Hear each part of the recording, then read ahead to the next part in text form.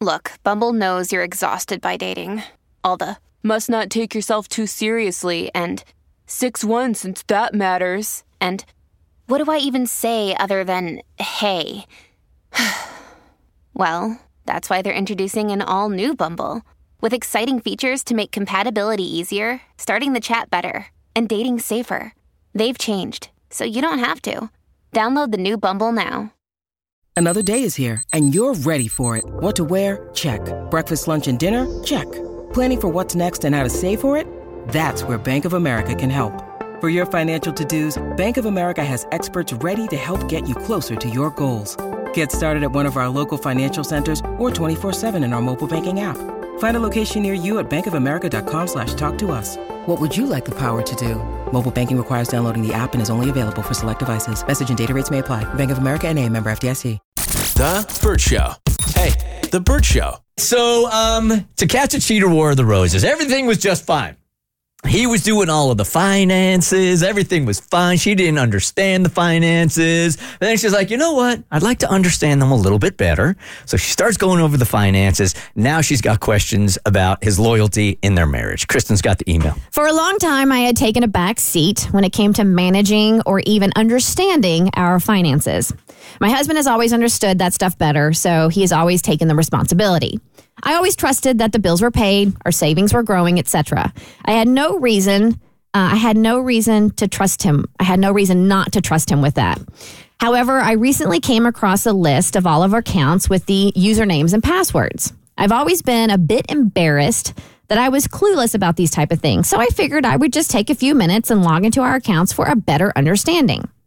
I logged into one of our joint credit card accounts, one which we both frequently use for various expenses.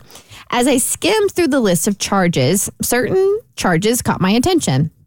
There were multiple expenses for some pretty upscale restaurants, places neither of us had been to.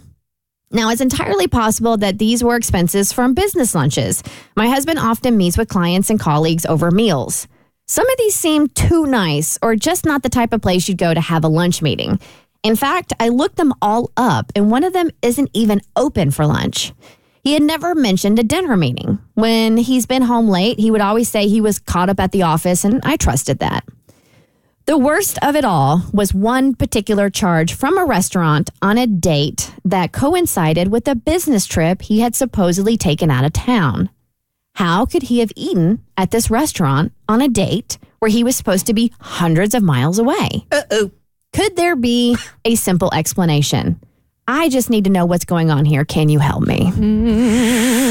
Once again, here you have a resume of character, right, with your husband. For years and years and years, you've been a loyal dude. You've trusted him.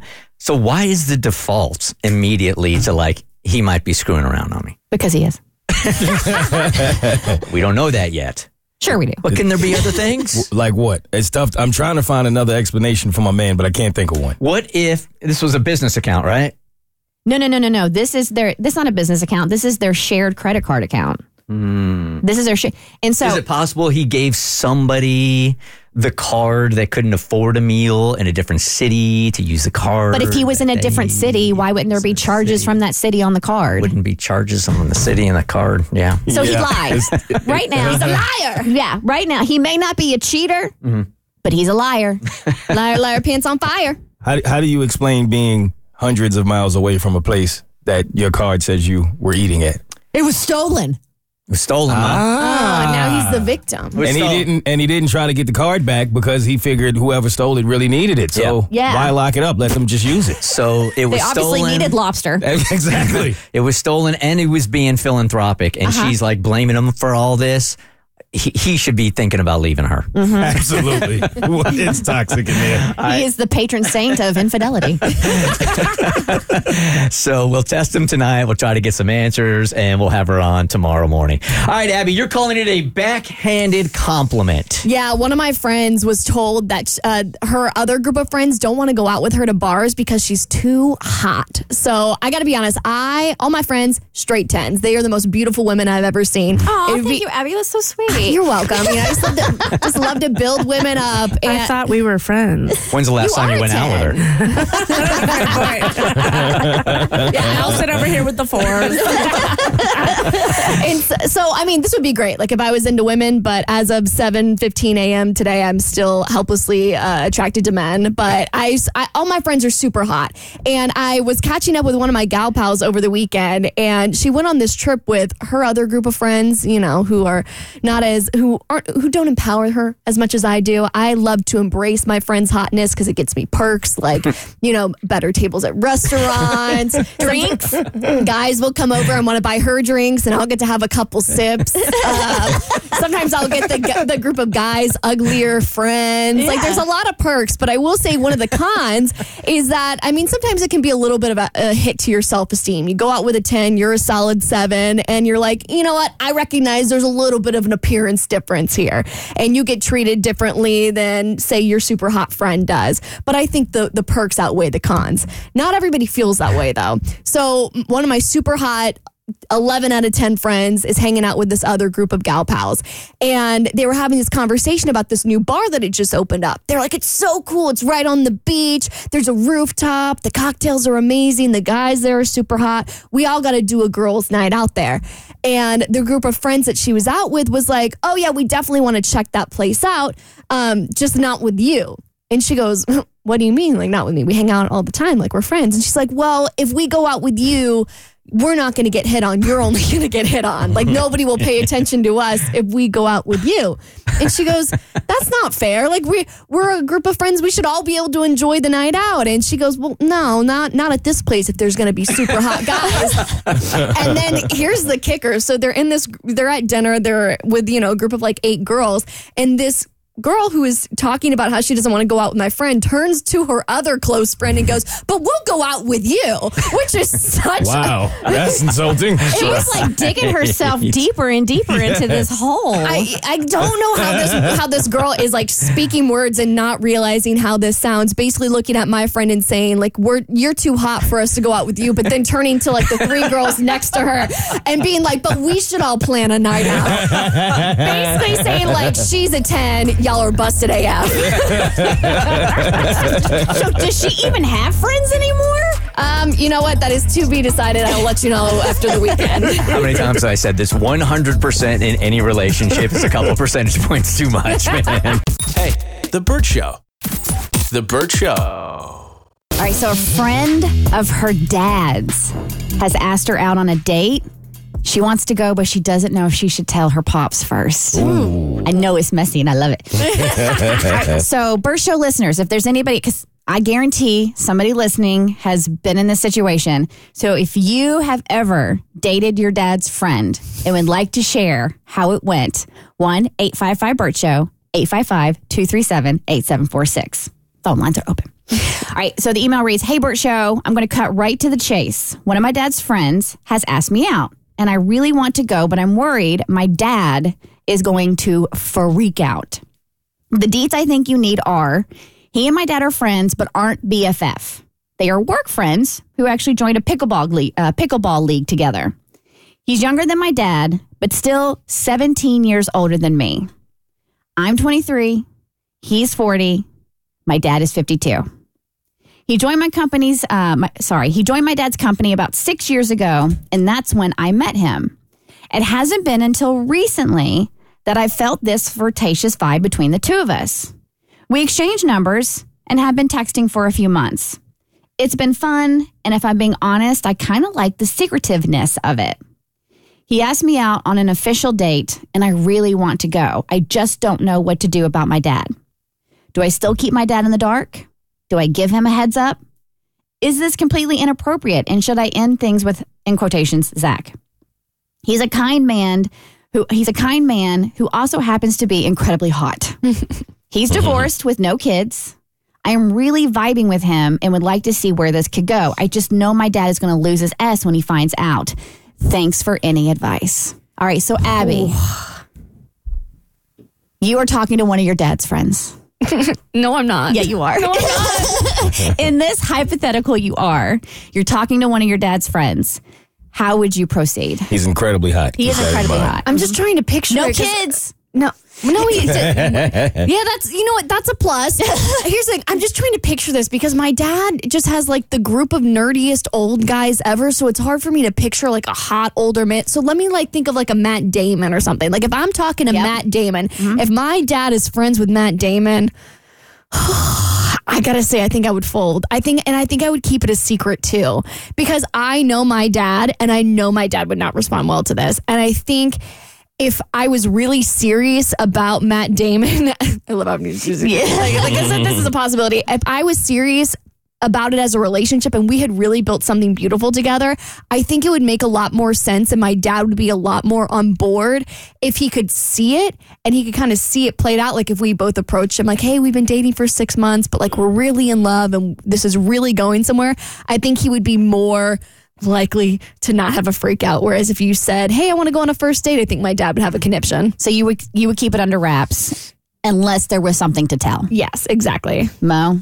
It would be tough for me to sit here as a man and give her advice to say to keep this from your dad. I get it. And if I were in that position, I probably wouldn't say anything, to be honest. But I feel like if he was a stand-up guy, he would mention it to her dad. You know, if you genuinely feel like you are interested in her, I think the grown man move to make is to actually say, and it probably will ruin the relationship. I think you know that going in.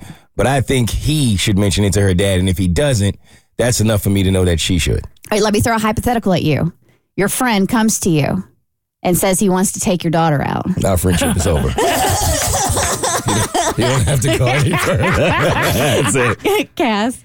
No one needs to tell dad, and here's why. You're two consenting adults. And I went through this, so I completely understand it in my young 20s. You dated one of your dad's friends? No. Sorry, I went through the mentality of like everything I do, I have to tell my parents and they have to approve of and they have to know everything because that's where you just came from. Like literally 18, maybe more years of your life were spent under your parents' roof if you're lucky and privileged, where you had to report to them and they had to basically essentially sign off on everything. You're 23. You can do what you want. This isn't your if this was your dad's best friend or part of his inner circle, very different. This is a guy he plays pickleball with, that he works with. Date the dude, have fun. I wouldn't tell dad. And then I would take Abby's advice, see where it goes. If it forms into something solid, then you can tell dad. Otherwise, it's honestly none of dad's business and neither of them needs to tell. But she never would have met him if it weren't for dad. Mm-hmm. That doesn't matter. No. Like I don't think it matters. I don't think it matters how you met. I think it just matters the friendship, but they don't even sound like they're that good of friends, so I'm keeping this thing under wraps. But they play pickleball together. Oh, God, it's not that serious. It's a brotherhood. Once the pickle's involved. They're hitting balls on the court. It's not a marriage. Balls in the court and balls in the bedroom. Okay, all right. The only thing that would change this for me is if this 40-year-old dude reported to your dad in some capacity in a hierarchy at work, because then that's sketch and it's weird and there's a power dynamic there and I would feel used. Got it. The Burt Show. All right, you guys ready for a plot twist? Plot twist. All right, first you're going to hear a story of things going wrong, and then plot twist. Hey, Autumn, good morning. Or not. Oh. There it is. There's your plot twist. There's nobody on the phone lined up, ready to go. Damn right. See, Tommy, you jinxed it because you were like, all right, everybody, get your headphones on because you wanted to hear Burt go, and then he goes, and Autumn's lined up, ready to go. She's going to be great. It's a pretty big build-up right there.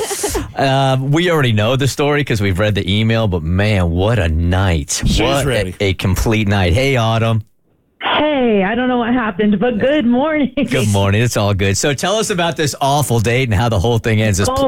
Go for it. Well, the thing that's heartbreaking is that it wasn't an awful date at the beginning. Me and this dude, we went out to lunch, and the date was amazing. I mean, he was everything I would have wanted in a guy. Liberal, feminist. He believes in gay rights. He said he was an exec for Amazon corporate. I mean, pitter patter. I was ready. So we had 2 drinks at this restaurant. I told him that I made better Cosmos than the restaurant, and I was like, you are coming home with me. So we come back to my place. I make us each 2 Cosmos, and he told me he was not a lightweight. And he lied. Yeah, for those of us that pour in our own house, that's a challenge right there. Okay. So we moved to the bedroom. We were trying to play the piano, and he couldn't even get up to the bench. You know, I was sitting there. Literally, okay. I was doing all I could to play the piano, and he wasn't. He was sloppy on the floor. So, Bless his heart. At one point, I know, sweet thing. Okay, so at one point, he's in the bathroom for like an hour. I fell asleep. I got a little cold, so I got under the sheets. I woke up confused. I thought, did I miss the date? And then I look at the time. I realized he's in my bathroom. I checked on him twice, and each time he said he was fine. He comes back to bed. He continues to try to play the piano. So he's kissing on me. That's important to know. He's kissing on me. He's doing all this stuff. Finally, our time ends, and I have to get ready to go to an event. I walk in my bathroom, and this man had thrown up all over my bathroom. Oh, God. And he didn't clean up his own yak? Oh, no, he tried to. He used every single one of my towels to try to clean it up, and it was piled in my tub. One important note, he had a Philly cheesesteak for lunch. Okay. So there were mushroom chunks. All right. Yeah, Tommy was right. You're a little too good on the radio. So, you know, I tried washing the towels. I made him try to clean up his own mess, which he didn't. The important part is he did continue kissing on me after he threw up.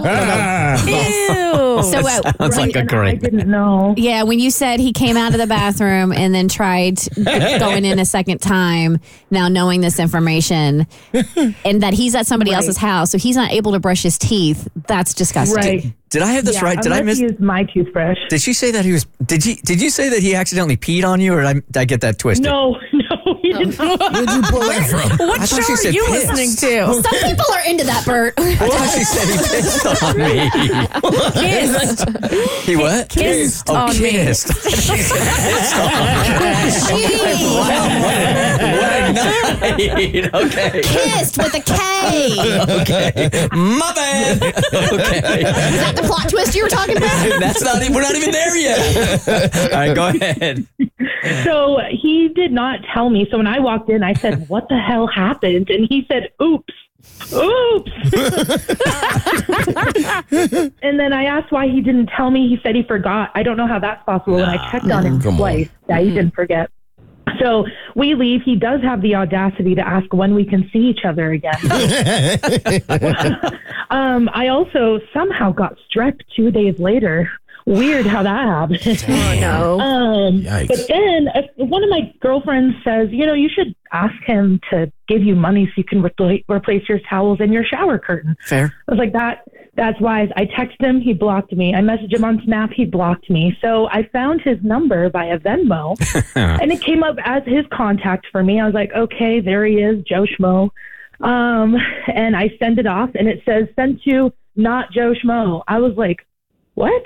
And I go to check his Venmo page, and it is him with a completely different name, and his profile picture is him kissing another woman. When he told me he was single and looking for a relationship, so I turned on FBI mode hard. And one of my girlfriends, she is more of an FBI agent than I am, so I reached out to her, and she loved it. She was eating this up. So we found his Instagram, which he'd already blocked me on, so I couldn't see, but his bio said hubby with a wedding ring next to it. Shut up, Autumn. Yeah. And, I mean, he's just hubby everything, but he had given me a completely different identity, a completely different job. He's not an exec with Amazon. He's a low-level actor who played on some TV show that nobody knows about. What in the world? And it was for Amazon. Wow. So the advice part that I need, because right now I am on the hunt to find the wife. We have potentially found the wife, and I did message that woman on Instagram, but because her profile is private and we have no mutuals, I think it's sitting in her hidden request. Yeah. But like, do I do a texting tutor? I don't have her information. I figure Tommy somehow has everyone's information in the world. Do I just leave it in the Instagram hidden request and just hope she sees it one day? Like, so you are determined to get this info to her. Okay. I am. So we can't even talk you out of that. Well, you could talk me out of it. No, we can't. We know you too well at this point. Did you look her up on Venmo? Because the best part would be if you could find her on Venmo and you send a Venmo request to replace the towels that her husband destroyed at your house. Ooh. That's good. I mean, the thing is, we're like 95% sure it's her husband or that she's the wife. So I don't want to like request funds from someone where I'm not 100% sure it's her. So, Cassie, can she put, instead of, you said you DM'd her on Instagram? I did DM her on Instagram. All right, so why don't you just put it in her main feed?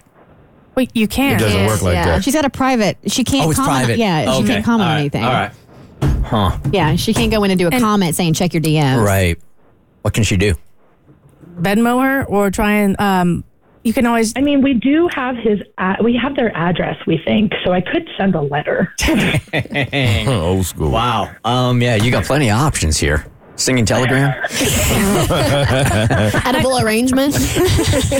I mean, you could pay for a service like Spokio and look him up and then find out who else is at that address and find her phone number that way and text her. If she hasn't removed if you can remove information from those services, which I recommend everyone go on and remove your information because like your phone number is out Shut there. up, Cassie. Yeah, Tommy can. I'm sorry. Shut People need to up. know. Hey, Autumn, Tommy can help you with that. He's already, he knows exactly how That to is use my all that. secret weapon. Yeah. And nobody listens to this anyway. Don't worry about it. So we can try to get her phone number and you can hit her directly. That would probably work pretty damn good. Yeah, because I want to be able to text her, but I'm originally from Maine, so I have a 207 area code. So I don't want to text her. So I'm like, how do I message her and not sound like I'm just someone from India? I don't know. All right. Let's put you on hold. I'll get you in touch with Tommy. He'll do the Spokio thing for you. We'll get a phone number and we can text her for you. What a mess of a night, though. I mean, more, yeah. Wow. The most embarrassing thing for this guy is that he got this hammered off of Cosmos. That's a Philly cheesesteak in a tub. Come on, man. The worst. All right, Autumn, hold on 1 second. I'll get Tommy on with you and we'll follow up with you, okay? Okay. All right, go get him. The Burt Show. Kristen is bringing in this list today. I guess we're going to get all philosophical here. I think I have had, and I'm going to purposely be a little bit cryptic here, an epiphany over the course of the last couple of months that I think when you have the personality of sort of a fighter, that you can fight and fight and fight until you get to a miserable point before you say, okay, it's time for me to change the situation. Now I'm miserable. And I think I've just now started to realize you don't have to get to that point. No, you don't. You really don't have to get to that low to be able to go, you know what? Yeah. It's time for a change. So I saw this headline, the 8 most common ways people make themselves miserable, according to a philosopher. And I found it intriguing. And then I read the article and I found it incredibly interesting, learned something new. And so I wanted to share it in case it could be beneficial to any of you guys or anybody listening. I mean, I think everybody goes through miserable times in their life, right? But as a general rule, if you find like life is miserable, yes, it's time to take a left turn. So this is from Jessica Stillman. She's a contributor at Inc.com. And I didn't realize that there is a phenomenon called subtraction bias. People tend to prefer to solve problems by addition rather than subtraction. So you look at your life and you're miserable. So you feel like you have to add a bunch of stuff. Like I got to meditate, or I got to do yoga, or I need to get a hobby, or I need to go out and party, or I need to like hang out with friends, rather than looking at your life and subtracting things, right? So that's called subtraction bias, and it's very common for many people. So in this article, you're going to hear from 2 experts, okay? First, you have Harvard happiness researcher. Yes, that is a job. His name is Arthur Brooks.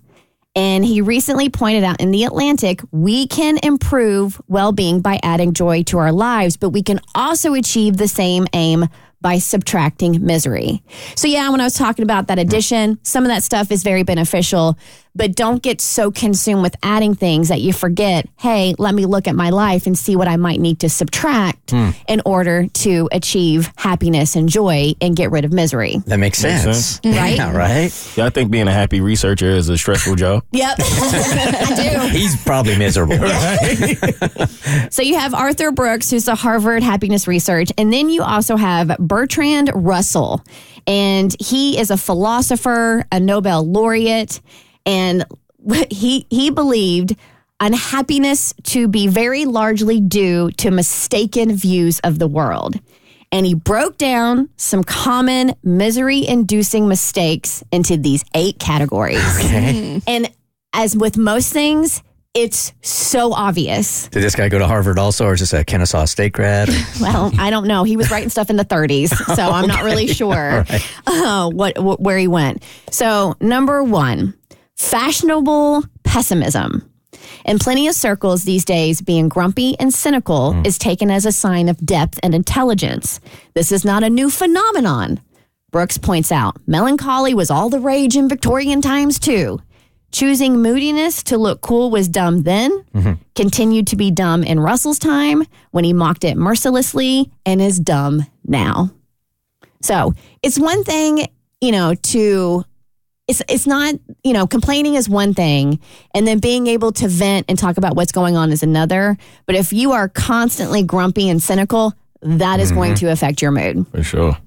Number 2, social comparison. Especially nowadays, man. Big one. Russell believed that what most people fear is not falling into destitution, but that they will fail to outshine their neighbors. Keeping up with the Joneses is a never-ending game that can lead to lifelong discontent. And if you don't believe the Nobel laureate, there's modern science to prove it. Sure. The solution to social comparison, according to Russell, is to focus on what you have and feel grateful. Yeah, you could avoid that back in the 30s when old boy wrote this, but I mean, nowadays you can't, right? I mean, with social media, it's a completely different problem. Well, remember, we have one guy in the 30s and one guy from today. So because you got your happiness researcher. Now, envy is next on the list. They go closely linked to the above mistake. Envy is the condition of feeling bad because someone else has more than you. So Russell's proposed this cure for envy. Whoever wishes to increase human happiness must wish to increase admiration. Rather than suffer because of other people's excellence, celebrate and learn from it. So again, it's like tweaking little mindset stuff. All right, next is evading boredom. We are less bored than our ancestors were, Russell wrote in 1930, but we are more afraid of boredom. So imagine what he would have made of the smartphone era. But the truth is, no gadget or streaming service can fully save you from boredom. They can, however, distract you from essential but uncomfortable reflection and creative growth. The solution is to fight to regain your capacity to just sit quietly and notice the world around you. I can't do that. That whole boredom thing, man. I have fought with it, and I am just not good at sitting still. Are you guys? No, I'm not good at it. No, now that I think about it, not at all. I just normally don't have that problem, but no. Yeah, I'm terrible at it when I get a chance to do it. When you sort of sit still, I can lay in bed, but if I'm laying in bed, I got my laptop there, I got my phone there, I got the TV on. Like my body may be still, but my mind is like reeling. Yeah, we went through this a couple weeks ago. My therapist said, she could just look out of her window for an hour. I'm like, what? Yeah, your life sucks, bro. No, but it doesn't. I know. I got about a minute of looking out a window in me. That's it. All right, so there's 4 more. Do you want to save them for tomorrow? Or you want to keep blowing through them? Your call. All right. So next on the list is coping with fear. Anxiety has only increased since Russell's day, and it remains a thief of joy. Russell believed that anxiety is rooted in fear of some danger we are unwilling to face. Now, Brooks, the happiness researcher, notes before highlighting modern science on the biological basis of anxiety disorders. But whatever the cause of your free-floating fear, not going to the effort of finding ways to tame it will make you miserable. So if you are struggling with anxiety, and these are very real mental health issues, instead of just struggling in silence, you're going to have to take charge and do something about it.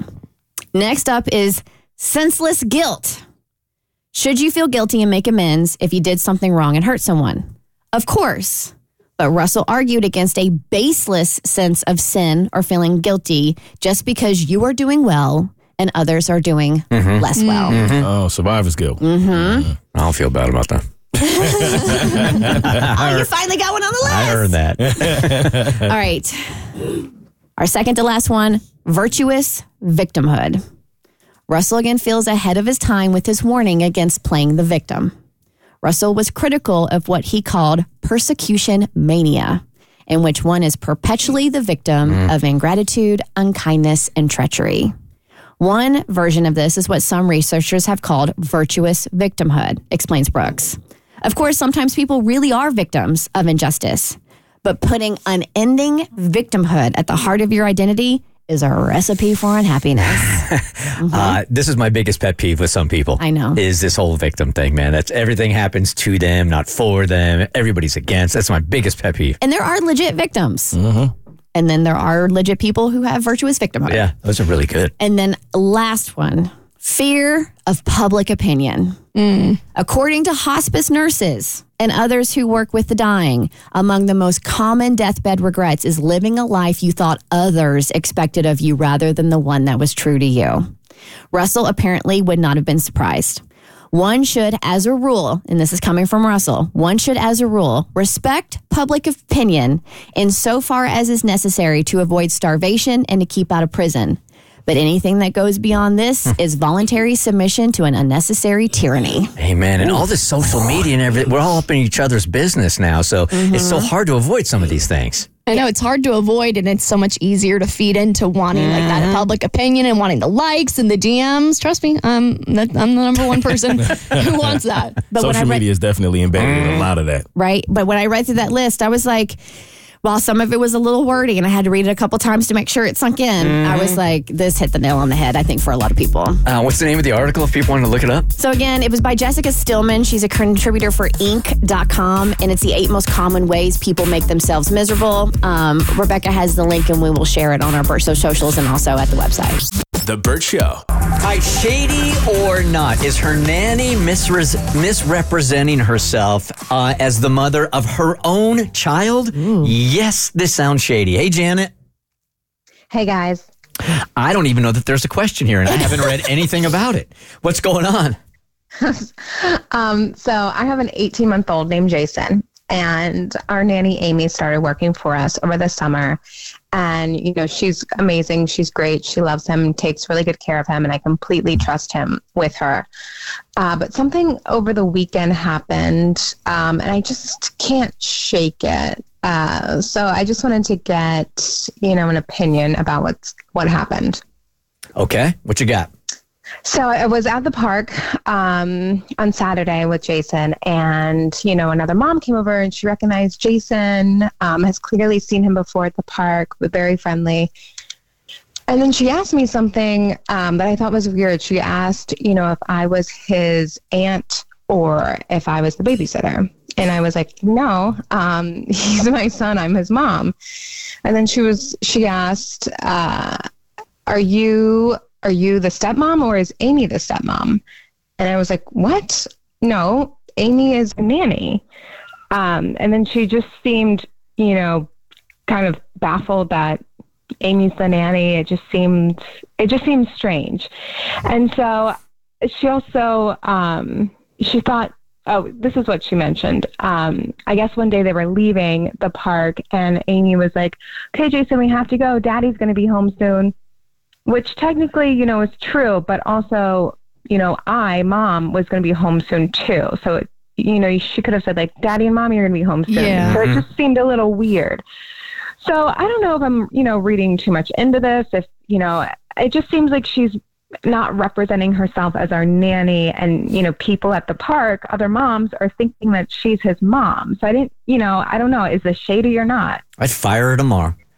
Just based on your instinct of it feeling shady, I'd fire her tomorrow. And I mean, that's easy to say. It's really, really hard to find like good nannies and good babysitters. It's so hard. Oh my God. It really is. So I don't want to dismiss that. But if your gut is saying there's something wrong, there's nothing more important and precious in your life than your kids. So if something like this in your gut is saying something ain't right, I'd leave the situation as soon as you can. The first thing I would do is have a conversation with her and one of those deals where it's all about the delivery. So I wouldn't be accusatory, but I would be like, hey, I went to the park the other day with Jason, and this mom was under the impression that you're Jason's mom and not me. And I'm just trying to understand, like, you know, why she would come to that conclusion. And I think gauging by her body language and the conversation, I think in that moment, Janet, you will know whether or not this person needs to stay on or if you need to let her go. I would certainly have a conversation with her before I made a decision, but I've always been a fan of the universe looks out for you at times when you don't even realize it. And this just, for me, would feel like this wouldn't just happen coincidentally. Like there was a reason that this encounter with you and this lady happened and that you took from it what you did. So for me, I would probably be leaning towards firing her and protecting my child as well. What does your husband say? I mean, he's very nonchalant about it. Like, he's like, oh, it's no big deal. And the thing is, it is so hard to find a good nanny. Oh, I know. She's been with us since the summer. And in my head, you know, the reason I called is because she didn't do anything wrong. Like, I've heard of other nannies, like, being on their phone or a child crossed the street under a nanny's care. Like, nothing like that happened. It's just, you know, it seems so innocent, but it also is bothering me. So it's so hard to figure out what to do. Aren't there movies made of this kind of thing? Like when the nanny, like... That was The Hand That Rocks the Cradle back in the day. Yeah, like all of a sudden she's like in her heart already adopted the kid and assumes it's hers when she's just the nanny. Here's Sarah. Good morning, Sarah. You're on the Burt Show. Hi.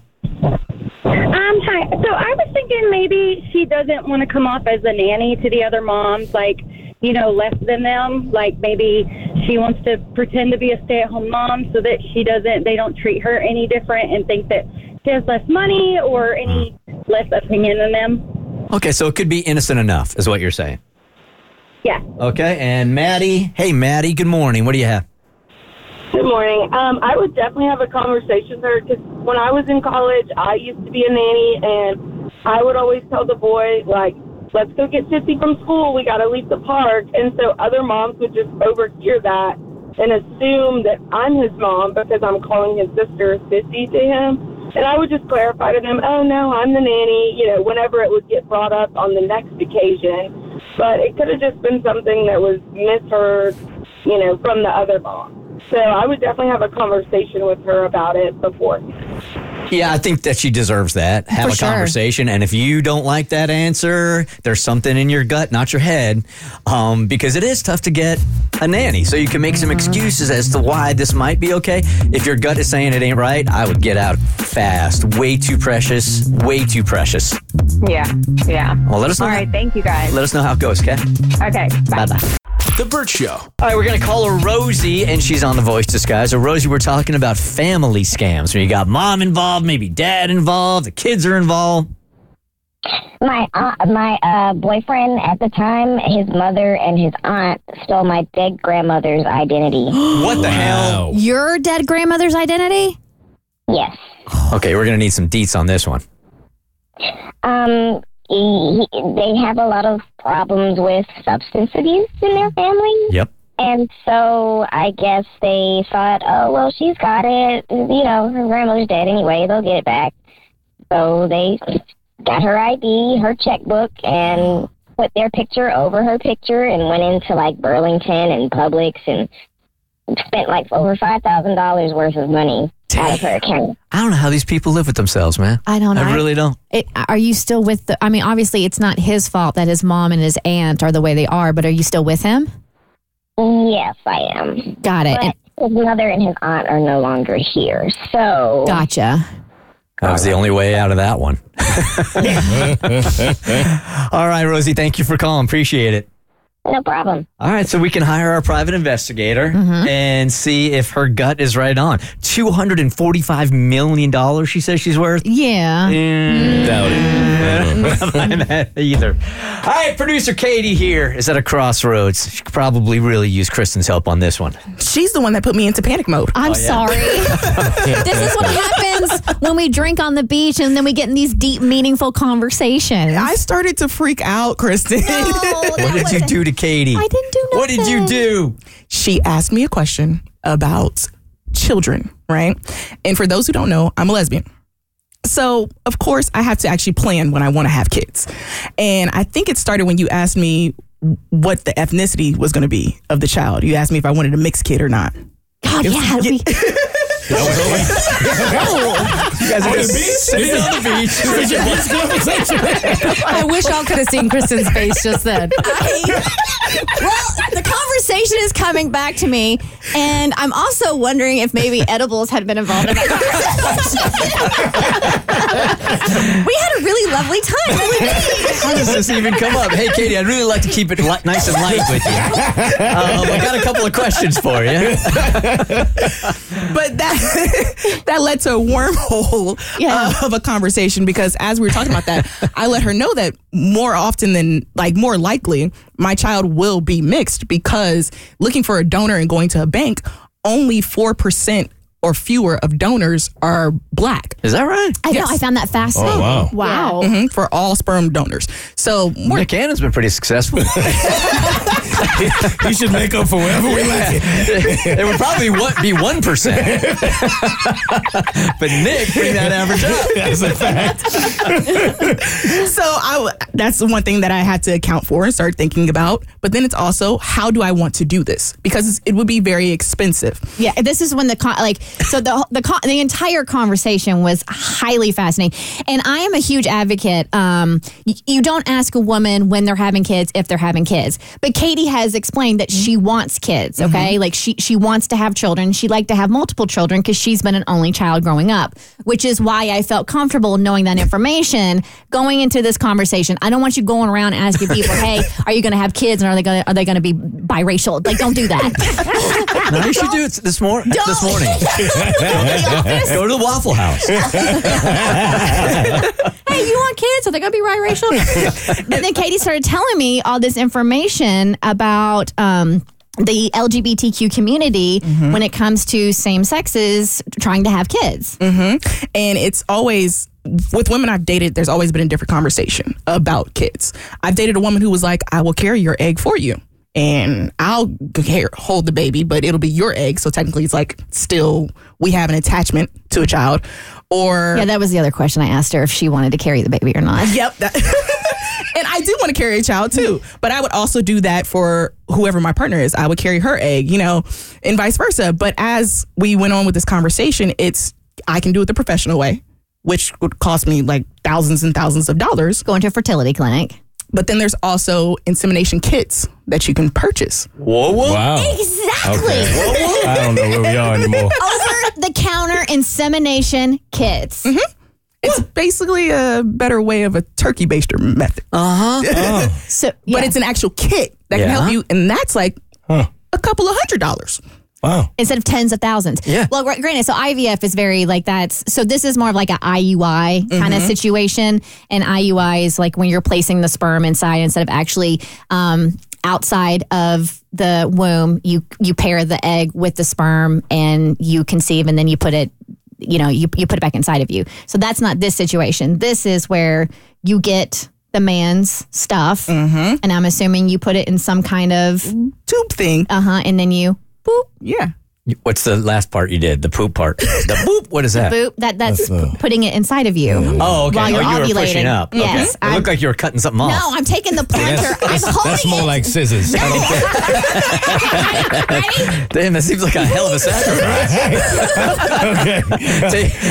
Take my junk and then take my junk. Okay. It's like a super soaker. Okay, so that would be a viable option for you? Yes, and there's so many different methods, and I would probably go with the kit because it's much cheaper. But as we're having this conversation, I started to realize, Katie, you're pushing 30, right? I'm only like months away, right? And just hit you. I'm still single, right? And they say that when you hit 35, you got to worry about your eggs. And Kristen says, "Have you ever thought about freezing them?" Yeah, I'm so sorry. I don't know what. This is what we're still on the beach at this point. Huh? This is what vacation looks like with you. This is vacation. So you still want to go on vacation with me? But then I actually started thinking about it.